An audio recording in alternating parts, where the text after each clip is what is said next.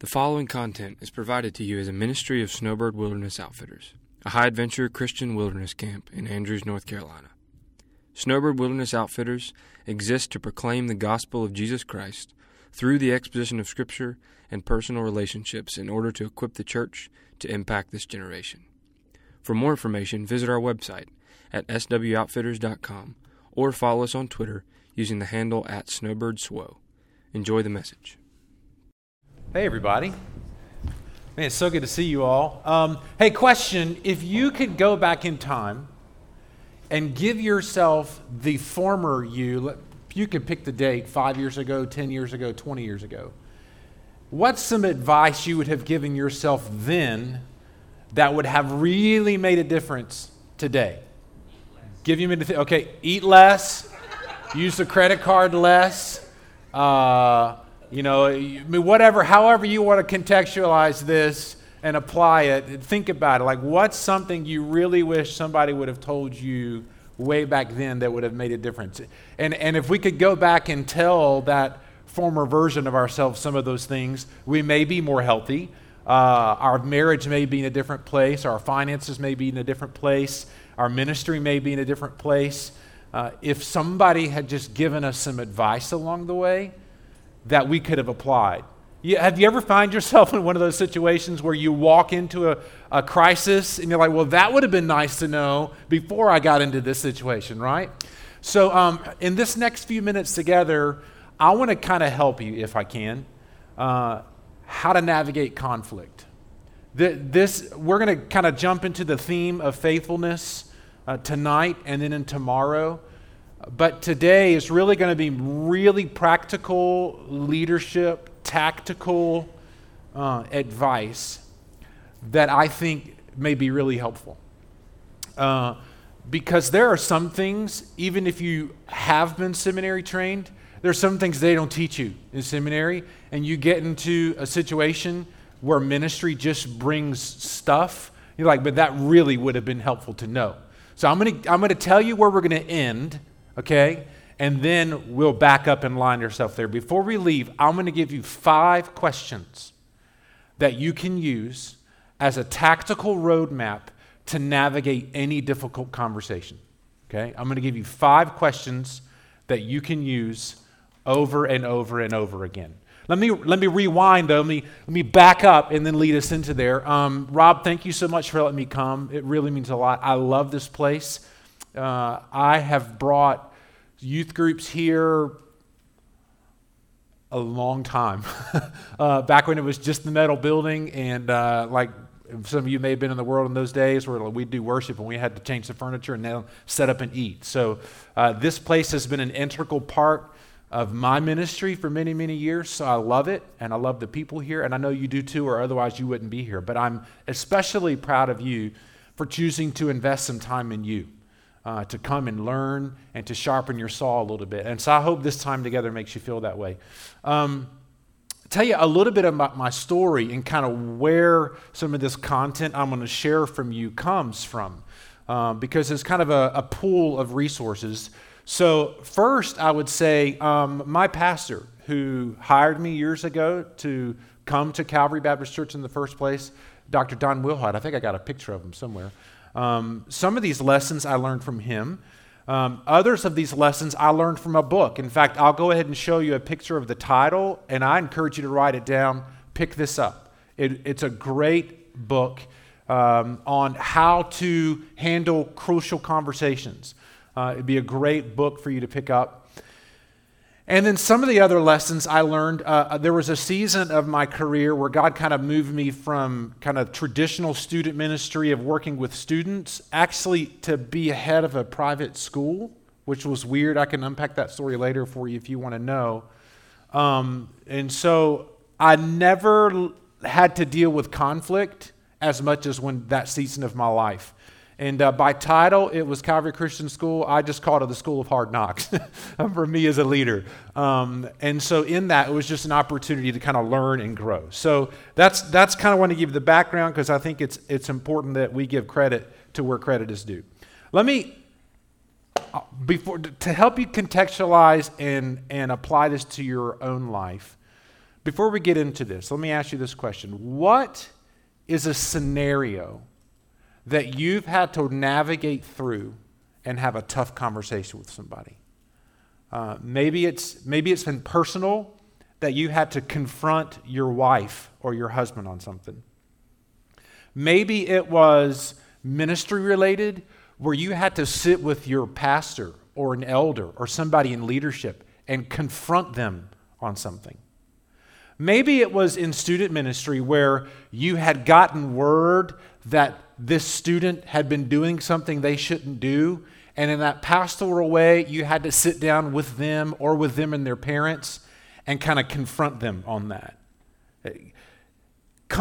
Bring into your mind one of those scenarios that you've had to navigate, and let's just own the fact that those are some of the hardest moments in ministry. Can we all agree with that? You know well just the gut-wrenching feeling of vomit before you go into the conversation, like, I have no idea how this is going to go. Or if you're like me, I tend to have, I'm self-diagnosed with anticipatory anxiety, meaning like I'm the worst at like role-playing a conversation before it ever happens. And so like, I'm going to say this, and they're going to say this, and then this is going to happen, and oh my goodness, and I've worked myself up, and then I get into it, and it never works out that way. It's never as bad as the role I've played. But no matter what situation is coming to your mind, wouldn't it be nice to walk into that conversation with maybe a little more confidence? Maybe even a roadmap. Perhaps even some understanding of how we got here in the first place. That's what I want to give you today. So let me first of all help you understand how these crucial conversations, conflict really even begin. Here's some things I would say, some common characteristics of this crucial conversation. Here's the first one. Opinions vary, stakes are high, and emotions are high. When those three things exist, we're in a crucial conversation. The first one's simple. Like, we've got a difference of opinion here. Maybe I felt you did something wrong and you didn't see anything wrong with it. Maybe it's even a real, like, we're strategizing as a team and it gets heated because I think this way is right and you think this way is right. And perhaps neither one of them are wrong, but opinions vary. And because we care about it, the emotions start to run high. Maybe the emotions are high because I'm defensive.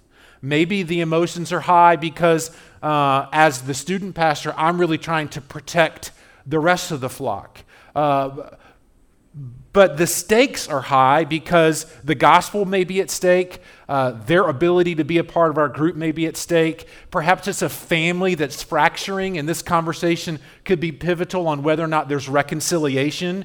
And so when those three things exist, we find ourselves in a crucial conversation. Now, I asked you just a minute ago to think about an example of a conflict or a critical conversation that you have had. Now, what I want to invite you to do is think through that moment.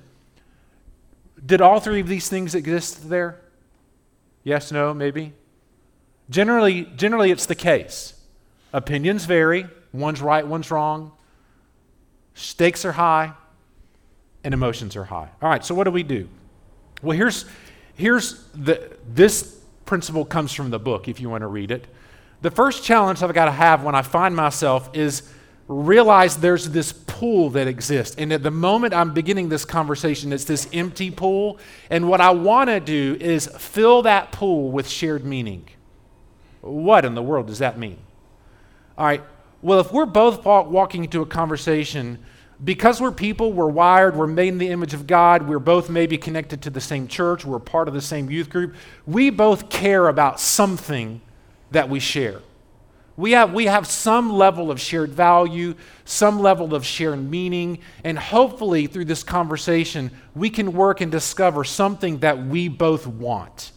Like, we both want something good out of this. We're not even going to begin to talk through yet how our opinions may vary, but we're both here today because we want the same thing. We want peace in our heart. We want to experience the grace of God. We want our family to be healthy. We want to avoid tension with each other, whatever it may be. But I got to work really hard to find some shared value or shared purpose that we can start pulling in this pool. And I think it's healthy to even define that and call that out. I mean, let's just kind of role play together. Can we do that? Let's pretend if Rob and I are on the same staff here at Snowbird, and we're working together, but maybe his department's over programming and my department's over rec. I don't know what it is, and we have found that we keep button heads on something. Well, when we begin this conversation, here's what Rob and I both can agree on. Man, we want Snowbird to be the best it can be. I mean, we both care about this place. Can we at least start filling the pool with that mutual agreement? Yes, we both want that. Okay, because we both want that, we got to talk through some stuff. Does that make sense? So pulling that shared meaning. Here's the second thing we got to remember. We have to start with the heart. Here's a quote from Ambrose Bierce that says this: "Speak when you're angry, and you will make the best speech you will ever regret." I mean, let's just be honest.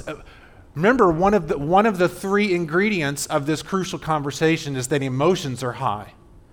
And you and I both know when emotions are high, have you ever heard those words come out of your mouth and you can see them floating in the air and you wish that you can grab them back because you realize, I've just made this so much worse than it is?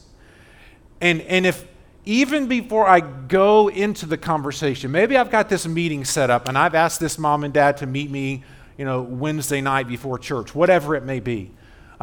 Before I even get there, I've got to start with the heart. Whose heart do I have to start with? Mine. I have to start with my heart. Galatians 5, verse 25 through 26. What does it say? You should know it. Hopefully you can quote it, but I'll read it just in case. If we live by the Spirit, let us also keep in step with the Spirit, and let us not become conceited, provoking one another and envying one another. I mean, I've got to start with the heart to make sure my heart is in a place that's going to put the gospel above all things, make sure that my attitude and my spirit is submissive to the Spirit of God. Because I got to make sure that this isn't a competition or a debate I'm trying to win. If my heart is in the right place, I want more than anything for Jesus to be honored and glorified. Like that's my drive here. And that ultimately should be the pool of shared meaning we're all landing in. So maybe here's some questions. We're not to the tactical questions yet. Just when we're evaluating our heart, maybe here's some questions to ask ourselves. I'm coming into this conversation. What do I really want from me here? I mean, am I viewing this as a win-win? What do I really want? I mean, if we're just being honest, sometimes, I know this doesn't sound spiritual, but it's true. Sometimes we want to walk away feeling like we're the champion. I've got to reestablish my authority in this situation. That's what I got to do. What do I really want? What do I really want for others? Or even more importantly, what do I really want for this relationship? And again, maybe this is a relationship between a mom and a dad. Maybe this is a relationship between a student and a student. It could be a relationship between you and your pastor. Like, what do I really want out of this relationship? And these are just some some questions to evaluate your own heart. And maybe the prayer as we walk into these conversations is, Lord, help me forgive those who sin differently than I do. I mean, if this is a heart check, I mean, I may not have this problem of having to confront the sin in your life, but I'm a broken, fallen man too. So I can share that with you, right? And so, Lord, help me not, to me, this is when I read Galatians 5, verse 26, not becoming conceited. I'm not above anything. I am just as capable of this sin as you are. So, Lord, help me step into this conversation with the same level of eagerness and forgiveness. And I would say when we recognize that we all have weaknesses, it's easier to find a way to respect each other. It's always easier. Does it make sense? Okay, so to help you visualize this, let's walk through a path to action. And I think I'm going to give you a visual that for me helps me understand how we even get in some of these sticky conversations in the first place. I'm about to show you a graph or a picture that is repeated over and over and over again, multiple times a day, and it happens in a split second. Here's the progression. You need to write these down, okay? First thing that happens is you see something and or hear something. Number one, I see something or I hear something. Number two, I tell myself a story. Based upon what I've seen or heard, I tell myself a story. Number three, based upon this story, I begin to feel something. Quickly, an emotion starts to develop in me based upon what I've seen or heard and the story that I've told. Therefore, number three, this feeling or emotion comes, and then inevitably, after that emotion, number four is an action. Now, let's just walk through some scenarios. Okay, you've seen this happen before, and this is how quick it happens. Maybe it's church on Sunday morning, and the pastor walks in. Hey, good morning, pastor, and he just keeps on going. He doesn't even look up.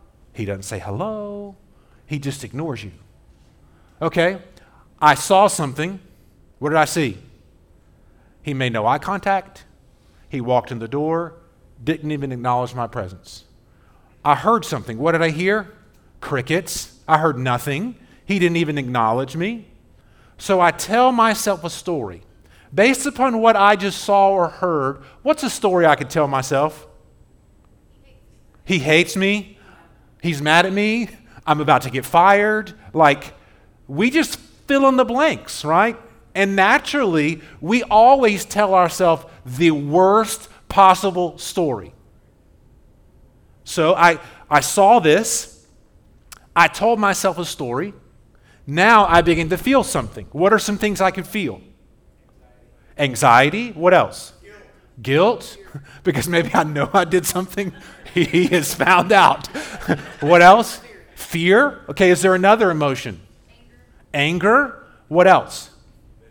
Bitterness. Okay, this is good. These are really good things. Now I start to act. Here's some possible ways that I can act, or maybe these are some ways you acted the last time this happened. I go straight to my office and shut the door and don't talk to anybody. Or later in that morning, we've gone to our respective offices and we've worked a little bit, and later in that morning, I'm walking to the coffee pot and I see him walking in the hallway and I turn and go the other way. Right? Now I'm beginning to act in a way based upon emotions, based upon a feeling, based upon a story that I told, based upon something that I saw and heard. What if he just found out his wife has cancer? What if he just got beaten up by the elders? I have no idea why he walked into the door in that way, but I have internalized it. I have told myself a story, and now it's impacting my day, and it may have nothing to do with me. Or, what about this one? You're in the grocery store, right? And you didn't even see or hear something, just somebody told you that something happened about somebody, and you see them on the end of aisle 4. And you develop an emotion, like you weren't even part of it. You just heard about it, and you see the person, and now the feeling is like, I'm scared. I want to avoid this. And you don't even go down aisle 4, and you needed the potato chips. Like, no, wait, I don't want to have any interaction with them. This is awkward. And so now we avoid things. Now we could lay out one scenario after another, but do you see this pattern? Can you take a minute, if you would? Okay, I'm going to give you 30 seconds of awkward silence. I want you to think through an experience that you have had recently where you saw that play out. You saw or heard something, You told yourself a story, you developed an emotion, and then you acted. Think about it for just a second. Okay, this is a teaching time. This is a pre-conference time. Anybody have the guts to share what that looked like for you? What you saw or heard, the story that you told yourself, the emotion, and then the action? Anybody? Okay, go ahead. Thank you for being courageous. I'm an English teacher to high school students, 8th grade through 12th grade. Yeah. And the other day I was reading something and I said Concord instead of Concord. So we live near Concord, North Carolina, but in the north they would say Concord. So I said Concord and one of my students said, I heard in the back, say, oh, I hate when people say it like that. So the feeling I had was embarrassment. And then I got kind of, I guess embarrassment would be the biggest thing. But then I started thinking, oh, she hates me. This student hates me because she hates the way that I said Concord instead of Concord. Great. That's a great example. And how long did it take for that to develop in your brain? 2 seconds. Yeah. And how old is this kid? 17. Okay. And so all of a sudden then I'm like, my world's getting wrecked because the remark of a 17-year-old, like, am I in middle school again? I mean, we just kind of have these things when we think about it. And it happens so fast over and over and over again. So we could, if we wanted to take the time and we were willing to be transparent, we could all go around the room and tell situations where this is played out. And some of them have been, in the grand scheme of things, small. Some of them have been homewrecker heavy. Okay? But here's the path we have to understand. Thank you, Adam. If I'm ever going to really have the conversation that's need to be held, I've got to go all the way back to the beginning. Tell me again, what did you hear or say? Maybe I have to retell the story. Because see, I gave you the example of the School of Hard Knocks for me, okay? And I can't tell you the number of times I was in conflict all day, every day, and most of the time it was parents. Because in a private school world, you're dealing with people's two most precious commodities, their kids and their money, right? And so like now I'm entitled to come to you with anything. And I can't tell you the number of times a parent would come to me, you just need to know what happened in English class yesterday, and I need to know what you're going to do about it. And I would say, well, thank you for bringing that to my attention. Let's see what Matthew chapter 18 says. Oh, thank you for going to talk to that teacher about that. Because I promise you, your 17-year-old kid did not come home to you and tell you that whole story. And so now mama has, based upon what she heard, has told herself a story, developed an emotion, and now put her foot in her mouth. And then every time, almost every time, if she would actually go back to that teacher, then she would redirect that action, and that kid would be getting in trouble. You didn't tell me the whole story. Okay, so in order for us to act, at some point I've got to go to the simplest level of relationship and retell the story. Does it make sense? So now I'm going to give you 5 questions. I would beg you, urge you, dare you. Put these in a note on your phone that you can recall in an instant.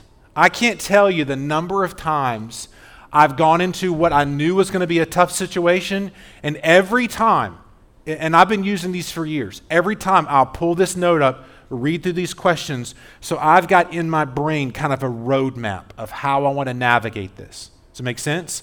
Keeping in mind this path, I see something, hear something, tell myself a story, emotion, and action. So here's the first question. Is it true? Is it true? Hey, listen, I heard something. This is what I heard. And I love you too much to act on what I heard without talking to you first. I mean, I care about you too much to do that. So I just need to know, this is what I heard. Is it true? Wow. I mean, think about the potential posture change. I'm just I'm just asking a question, right? And granted, emotions may be high and opinions may vary, and clearly the stakes may be high, but we're the pool of shared meaning. I love you so much as my brother and sister in Christ. I've just got to give you the opportunity. You tell me the story. Is it true? Okay, well, there's a couple of responses to that, right? Yes, no, kind of, maybe. So then my second question, okay, well, tell me about it. Is it true, yes or no? Tell me about it. Because we all know, when there's smoke, there's fire. When there's part of a story, part of it might be true.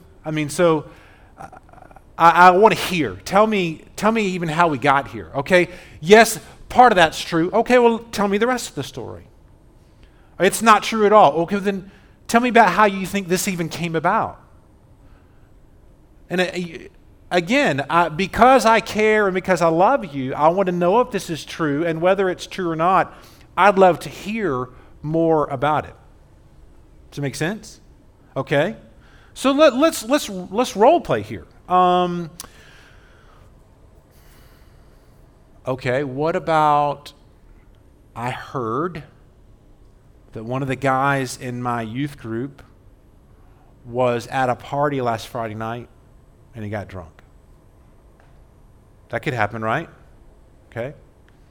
So I bring this guy in my office. Hey, man, look, I love you. I heard something. Just want to talk to you about it. I was informed that you were at a party Friday night and you got drunk. Is that true? No. Okay, well, it came to me. Tell me more about, were you at the party, or what happened that somebody could have even said that? Can you tell me more? And now I'm trying to, again, my goal is to get all the way back to what I saw or heard, because I need to make sure I'm telling myself the correct story, because I ultimately want to lead to a place of God-honoring, gospel-advancing, biblical action, but I got to know that my story's right first. Because if this were a pizza, I may have 2 slices and I really need all 8 or as many of them as I can get to get the picture. So, is it true? Tell me about it. And then based upon how they're responding, here's the third question. Okay, so what are we going to do?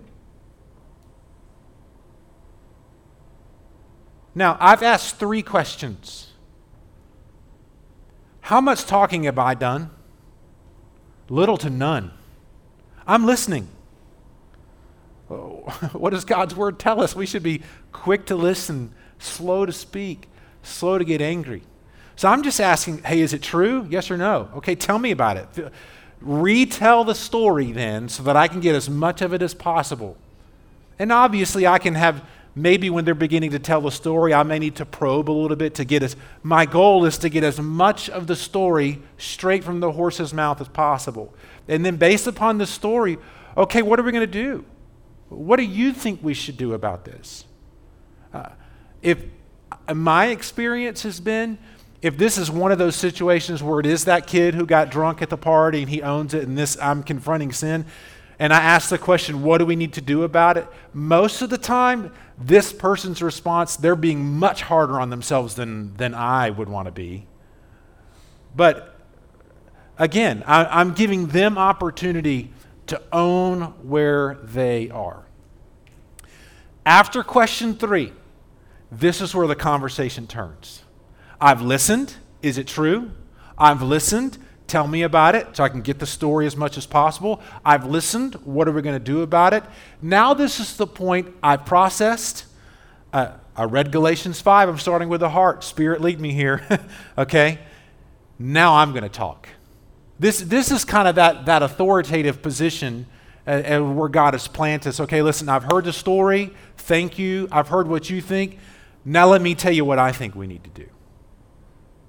And this may be the point that I've got to say, I've got to bring down some discipline. This may be the point that I've got to lay out a path for reconciliation. This may be the point that I've got to, call the spade the spade. Whatever it may be, based upon what you've heard, based upon the full story, now let me tell you what I think we need to do. Does it make sense? Okay? Then the fourth question. What have you heard me say? Why do you think that's an important question to ask in the middle of a conflict, crucial, emotionally high meeting? What have you heard me say? Why is that an important question? Clarity, okay. What else? Make sure they're interpreting what you said with the meaning that you were trying to. Absolutely. Remember, we may have gotten here by misunderstanding something that was said or heard. The last thing we want to do is leave here misunderstanding what's been said or heard. So by me simply asking this clarifying question, okay, tell me what you've heard me say. And me listening now, I'm immediately able to process, did you get it? I mean, are we getting anywhere here? What did you hear me say? It's a point of clarification. The last question. Now, I'll be honest with you. This one feels weird, but this is truthfully probably the question I use the most. And it's this one. How do you feel about this time that we've just shared? How do you feel? Now, I realize maybe you're like me. I'm not a feely, emotional kind of guy. It's just I don't cry a lot at movies. Although I did cry during Free Willy. I'm not understood why I cried in that movie, but I did, and I'm not afraid to admit it. But I know, Rob. But let me give you an example. So last year, 2 years ago, I'm at a camp, and I'm the camp director at this camp. Okay, if we were comparing this camp that I was running to this, I would be the Brody of this other camp. And this pastor comes to me, not even the youth, it was the pastor, and he was hot. Not in an attractive way, in an emotionally angry way. Okay? He was livid. And he came to me because look how compounded this is. He was told that somebody went to one of his other leaders and said something to her about something she was wearing or whatever. Okay? So he's taking now third-hand information, coming to me just hot, livid. So we talk, we unpack it, we work through it. I let him emotionally vomit and throw up on me. I wiped off his puke emotionally. And we worked through it all, okay, the whole conversation. And this wasn't a thing of like, is it true? What did you hear me say? It wasn't that. But I immediately jumped to the fifth question. And it was me in the room with this pastor who was angry and two of my staff members. And so we listened, we worked through the thing. I felt like we had resolved. And I said, okay, guys, I'm going to ask you to do something that's going to feel really, really weird. Okay? But we're going to all go around the room. And I want each of you to give one feeling word about this conversation. I need to know how you feel. Just one word. Okay, they played along with me. Pastor, you go first. And this is what he said. Heard. I feel heard. For me, I'm listening going, that's a win. If nothing else, he knows he's walking out of the room that I heard what he had to say. And that was a win. I'm going around to my staff, and one of my staff members, how do you feel? Confused. Okay? That's all right. But the beauty of it for me, I'm walking out of the room knowing the pastor feels like this is resolved. My staff member doesn't quite get it. So that means I know, walking out of the room, where I need to work with him more on this to make sure he does understand what's confusing. You see that? Okay? Just this past week, I'm in a conversation with a staff member on my team, and we're working through an issue. and he's unloading. It was one of those conversations. This is the way the conversation started. Pastor, you ever have one of those things that you just feel like you want to throw up before you say it? Yeah. And I'm bracing myself for what's about to come. And so we walked through this whole conversation. And it ended with, I said, man, I got to ask you a question. How do you feel? And this was his words. I feel affirmed. Okay, good. I'm walking now out of this conversation with my finger on the pulse of where you are. Does that make sense? Very powerful question. Because here's the last thing I want to happen. If we walk through a difficult conversation where opinions may vary, stakes are high, emotions are high, we've seen something, heard something, we've developed a feeling that's led to an action. The last thing I want to do is to see you in church the next Wednesday or the next Sunday and not feel comfortable around you. Like the last thing I want to do when we step into the next staff meeting for us to kind of avoid each other. And if I've asked that really powerful question, that I'm at least able to walk out of the room knowing how you're feeling, that gives me a sense of what follow-up may or may not even need to be done. Does that make sense? 5 powerful questions. I'll say them again. Or Adam, you're on it, bro. All right. Well, I don't even have to say it. Just read them. They're there. Write them down because they're extremely, extremely valuable to you. Do you have any questions?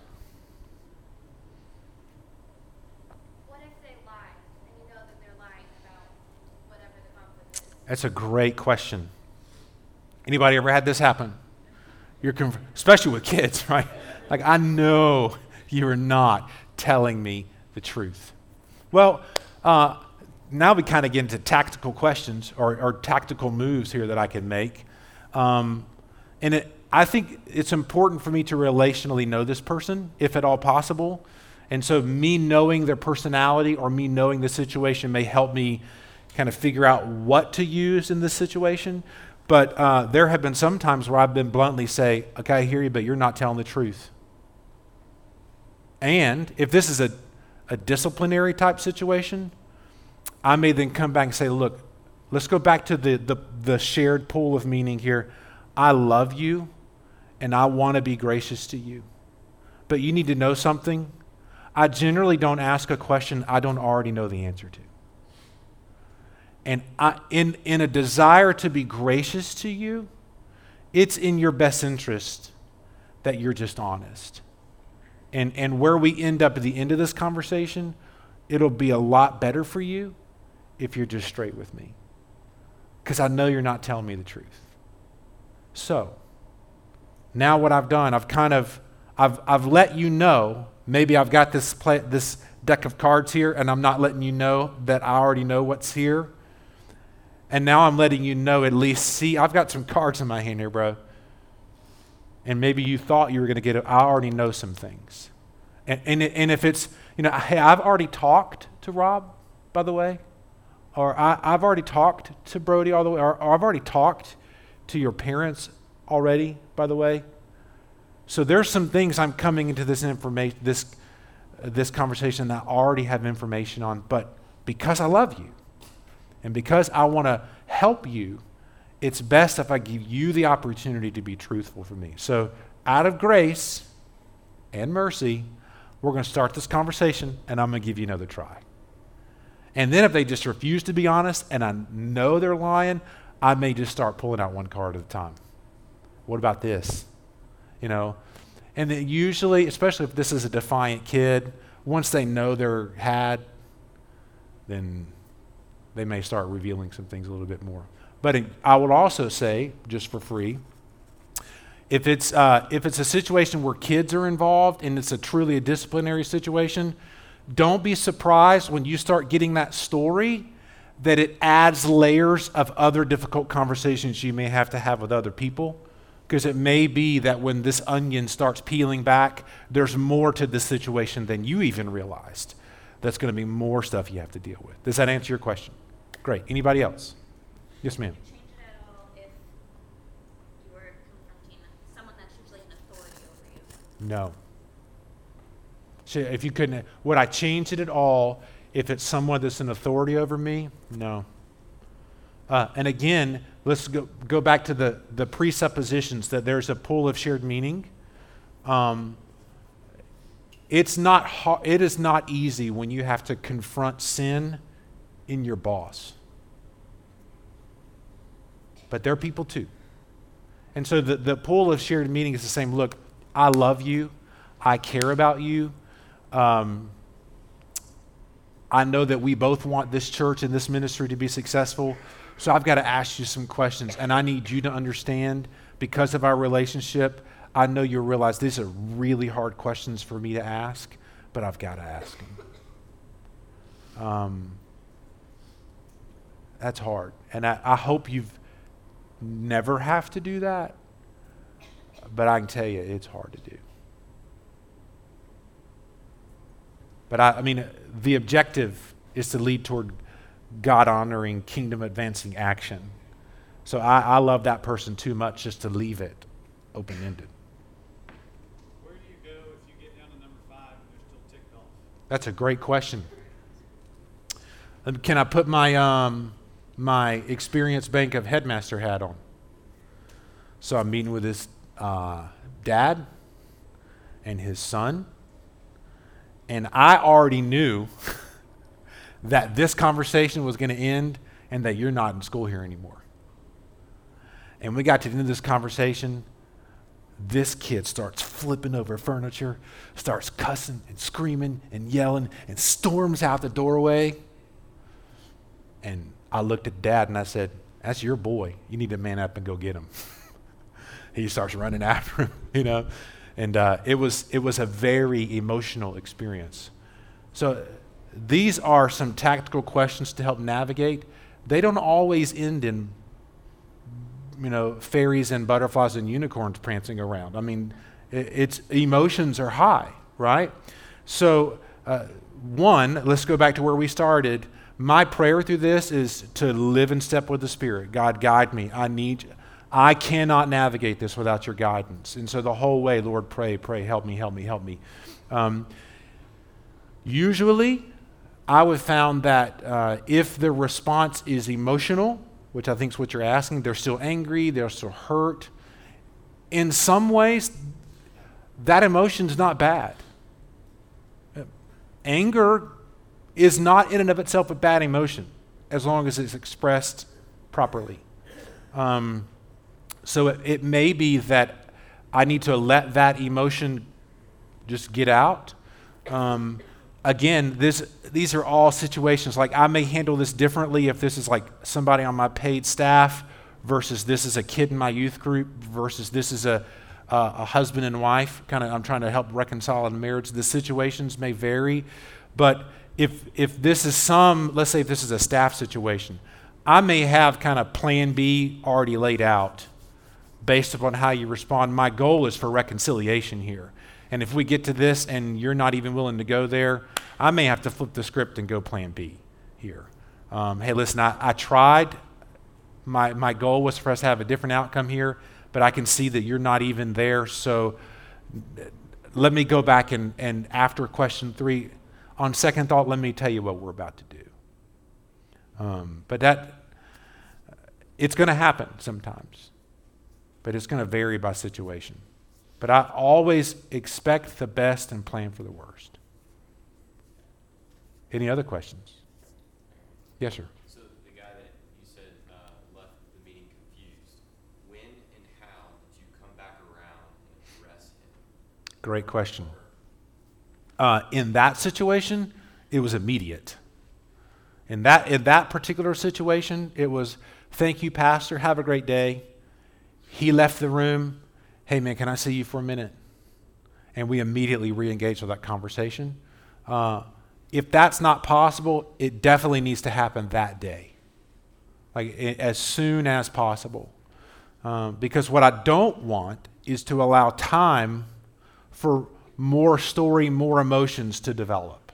And if you're confused and we still got work to do, that's okay. Let's do it. So in that situation, it was immediate. If that's not possible, just as soon as possible. in almost every situation, make sure it happens that day. Great questions. Yes, sir. What would you do if the conflict was about a non-essential protocol within the church, like changing the music or buying new pews or new chairs? Yeah. Or whatever that? Again, all these are situational, okay? Let's go back to the 3 elements of a crucial conversation. And even if it's something that we would put in the bucket of non-essential church life, because at the end of the day, I don't care what color the chairs are, right? I have an opinion, but I'm here to advance the gospel, and that's not my thing. But anyway, even if it's something non-essential, okay, opinions vary. Does it check that box? Okay. Could emotions get high? Depends on how much caffeine I've consumed or how much I slept last night. So yeah, the emotions could get high. Are the stakes high? Maybe they are. Even in a non-essential situation, the stakes could still be high, depending on my church. Like, people leave the church over what kind of hymn we sing all the time, right? You know, the drums were too loud today. I'm leaving the church. I mean, so yes, the stakes are high. So if those 3 things exist, I think we carry it with that weight. I think, though, at some point in church life, the way that we undercut this non-essential is by calling our attention to the mission. Like, at some point, we've got to get our eyes to our purpose, and I would always want to start with the mission. What are we here to do? And I'm always going to end with the mission. What are we still here to do? And so, as long as we're elevating the gospel, we're elevating our mission, we're elevating what we have described as essential, and we're going to come in and agree that we're talking about something that matters. Yes, it matters. It matters if we're practicing hospitality. It matters. Yes, it matters the quality of the coffee, and I will fight for that one all day. I mean, but this is not essential. So we're going to book in with the mission, but if the opinions vary, emotions and stakes are high, let's talk about it. And I think that's where, in the culture of our church, whether it exists or we have to build it, is this mentality that we are close-handed on things that are essential and open-handed on things that are not. So, like, it is not worth falling on the sword over whether or not it's a padded chair or a pew. Like, it is, I'm not willing to die on that one. Doesn't matter at the end of the day. And so, as long as I'm willing to go into that conversation and still walk through these steps, like, hey, is it true that you really, really want this that badly? Okay, can you help me understand why? I just need, and maybe when you unpack and understand why, I can get on board with you. I think the roadmap can still be helpful. In the back, good Baptist. Number 4, can you kind of give some pointers or tips how that one doesn't come across disrespectful? Yes. Notice when I meet with parents, Yes. members of the church, I'll say, now, what is the person saying? Yep. Something comes across as, I don't know, manipulative or Absolutely. dumb. I need to make sure you heard me. Yep, absolutely. I think the success of question number 4 is dependent on how well I speak in the gap between 3 and 4. And here's a technique I try to always use in one way or another. It may be like this. Hey, if I could give you some advice that would really make a difference, would you want to hear it? Well, yeah, of course I would. Okay, great. Or, hey, could I have permission to tell you a couple things that I really think make a difference in this situation? Sure. Now, in both of those examples, I have asked for an invitation and you have given me permission. Does it make sense? You have now invited me into this potentially unlocked place of your heart or mind. And I've told you ahead of time, before I even tell you what I'm going to say, hey, would you want to know if I could tell you a few things that could really make a difference in this situation? Of course I would. Okay, great. Here they are. So I've reestablished this pool of shared meaning that I really care about you. And I want to help you grow. I want to help you develop. I want to help you become the person God's created you to be. And I've asked permission before I stepped on your toes. I'll even do this in sermons sometimes if I'm preaching to people. If I know I'm about to say something that's going to really offend you or really step on your toes, I will even pause, and it's sometimes even taken in jest. Permission to step on your toes for a minute? Okay, here we go. And now I'm going to drive into it. But I'm at least pausing to acknowledge, I realize that you have ownership over your feelings, and you're inviting me or allowing me now to speak into that. I think if we add that layer before we introduce whatever counsel, advice, solution we're going to offer, then when I go back and say, what have you heard me say? In my mind at least, now that's less condescending. Like, I hope you're able to repeat the spirit in which I've delivered this counsel to you. So to me, the short answer is it really in how I ask for permission to say what I feel like needs to be said between questions 3 and 4. I normally feel like I have to ask that if I feel like the conversation's heated or they're not getting their way. Like I normally feel like 4 is a tough one for me just because I want to make sure, even though we're going to leave here disagreeing, as brothers and sisters in Jesus, underline what have you heard me say, still love you, still care about you. Yeah.